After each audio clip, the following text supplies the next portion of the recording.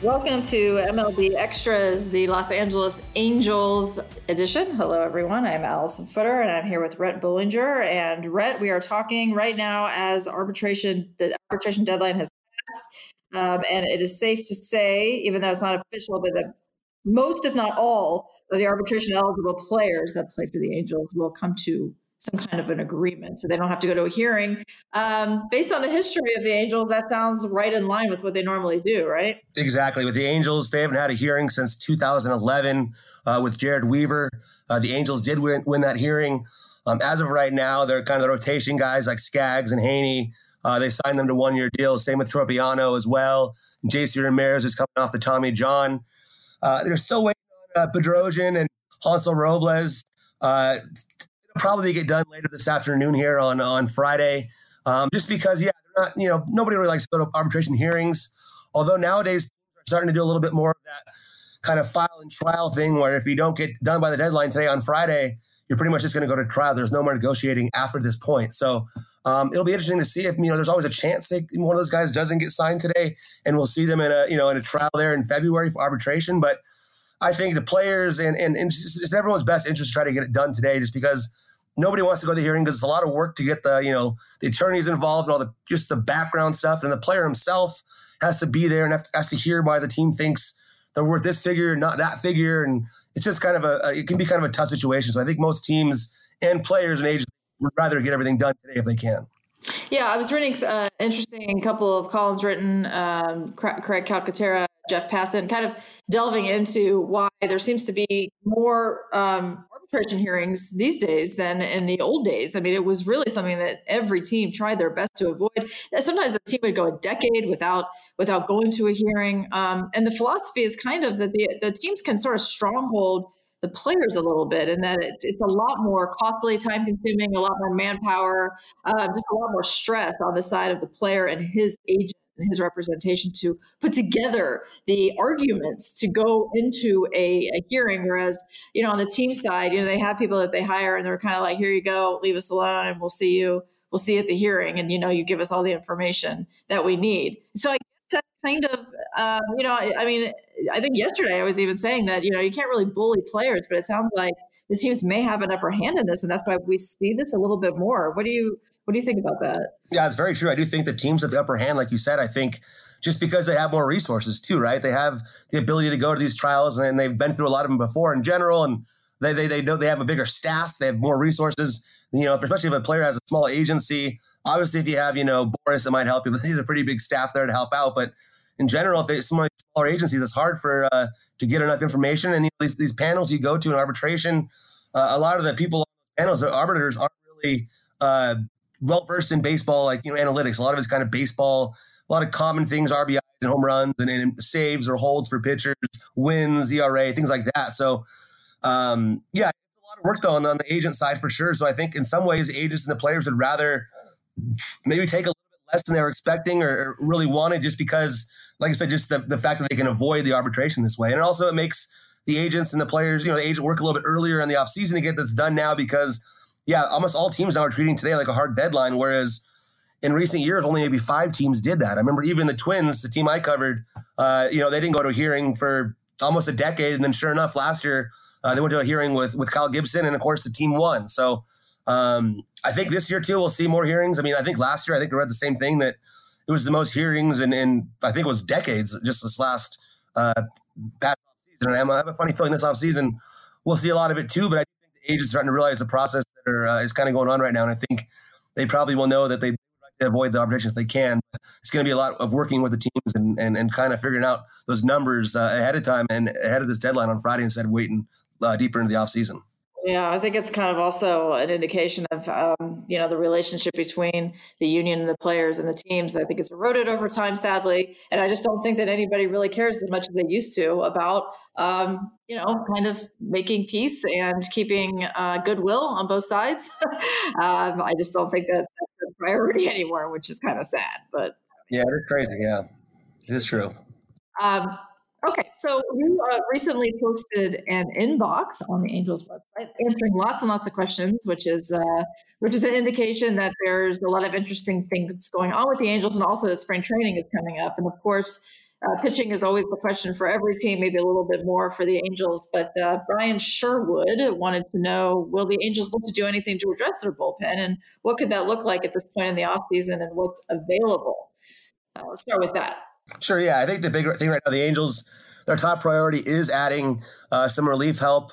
They don't really have a set closer. They don't have to necessarily get a closer in free agency, but at least a couple arms that could really slide in that bullpen and really help them, especially a left-hander would really be a nice piece. They did trade Jose Alvarez to the Phillies. He had a good year last year as a lefty, so a little bit light on left-handed options. I think it's going to be a priority that, according to reports, they've had some talks with the Giants about Will Smith or Tony Watson. There are also lefties out there too on the market that could make some sense as well. I don't know if they're going to go after a big time closer, but I think in terms of lefties, Oliver Perez, much as he's older, he's actually put together some pretty good years. Same with Tony Sipp. Justin Wilson's a guy who's been around for a long time.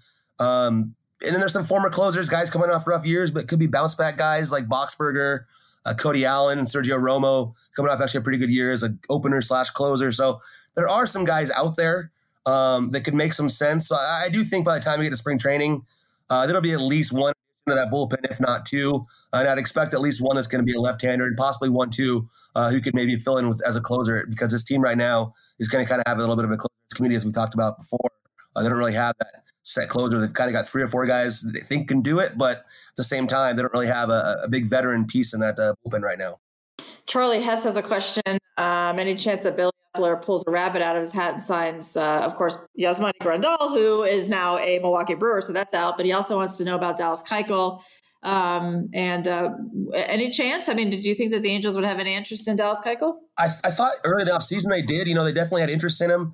I think now it'd be more of a surprise. They kind of went with more of the lottery ticket 1-year guys, the Matt Harvey and Trevor Cahill signings, instead of getting a guy like a multiple year kind of guy that's a little bit more dependable in terms of Keuchel. I just think at this point it'd be a little bit of a surprise just because they've already addressed their rotation enough to kind of fill in at least some of their needs to go along with, they have Haney and they have Skaggs, and they liked what Barria did as a rookie last year, but they can definitely use another starter. And Keuchel, I think, would be a great fit. Ground ball pitcher, lefty, durable. I think it would make a lot of sense. I just think at this point, I don't think it's probably as likely. You can't fully rule it out too, and you never know. Some of these guys right now, what they're looking for 4 or 5 year deals. At this point, maybe this late in the offseason, it might not happen. I mean, I think I was very surprised to see, Yasmani Grandal only get that 1-year deal. That was, I think, around the league, I think people were surprised. So who knows? If Keuchel's price comes down, you can't rule it out. But I think if he wants his 4 or 5 years, at this point, I'm not sure I see the Angels doing that. Yeah, I don't see a lot of teams doing that. It just seems so risky.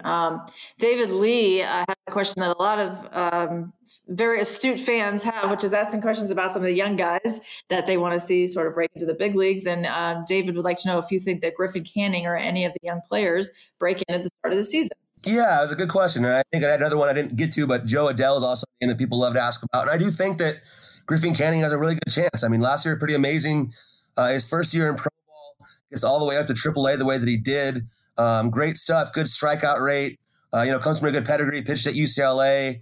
I think that this year he'll probably start the year at AAA, possibly AA if they want to start him back a little bit slower. But either way, I mean, you're one step away from the big leagues at that point. I think the Angels ideally would love for Canning to develop a little bit more in the minors and have him maybe join the rotation later in the year.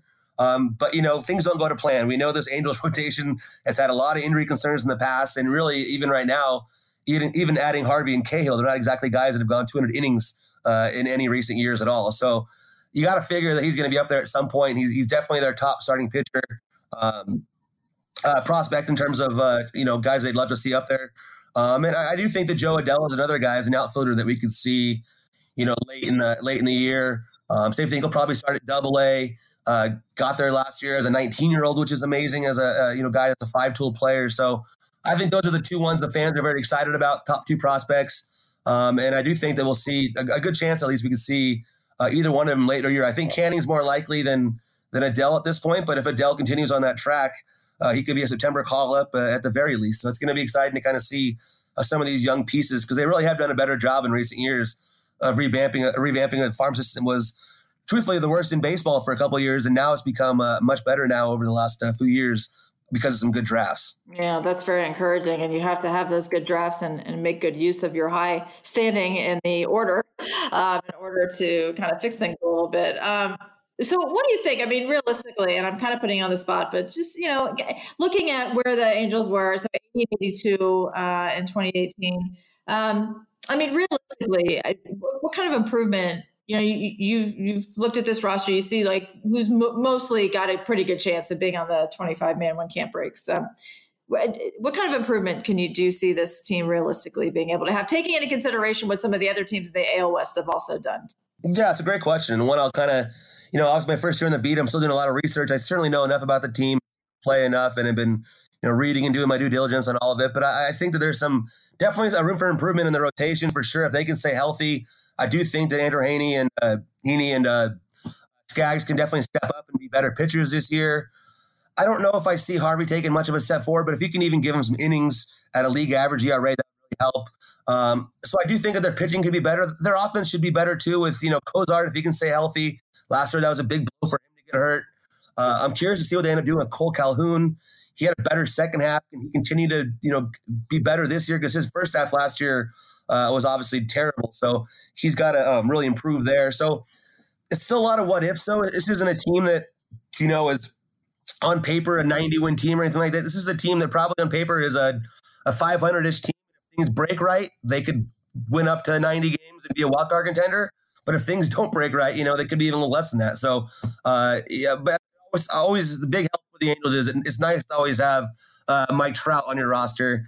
He's, the best player in the game. So that definitely adds to your win total quite a bit.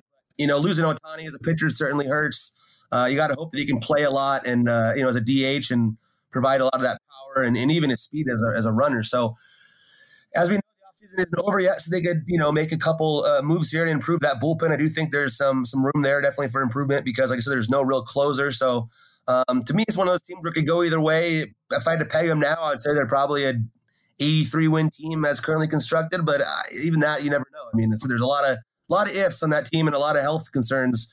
A lot of the rotation guys have all had health concerns. So if they can stay healthy, that'd be huge, but you never know. It's always kind of that gamble with the kind of guys they have. Yeah, no, I think that if their rotation can stay healthy, I think they can be a contender in that division, but that's it's yet to happen. Yeah. I say that here, and it's yet to happen. So, okay. Well, thank you so much.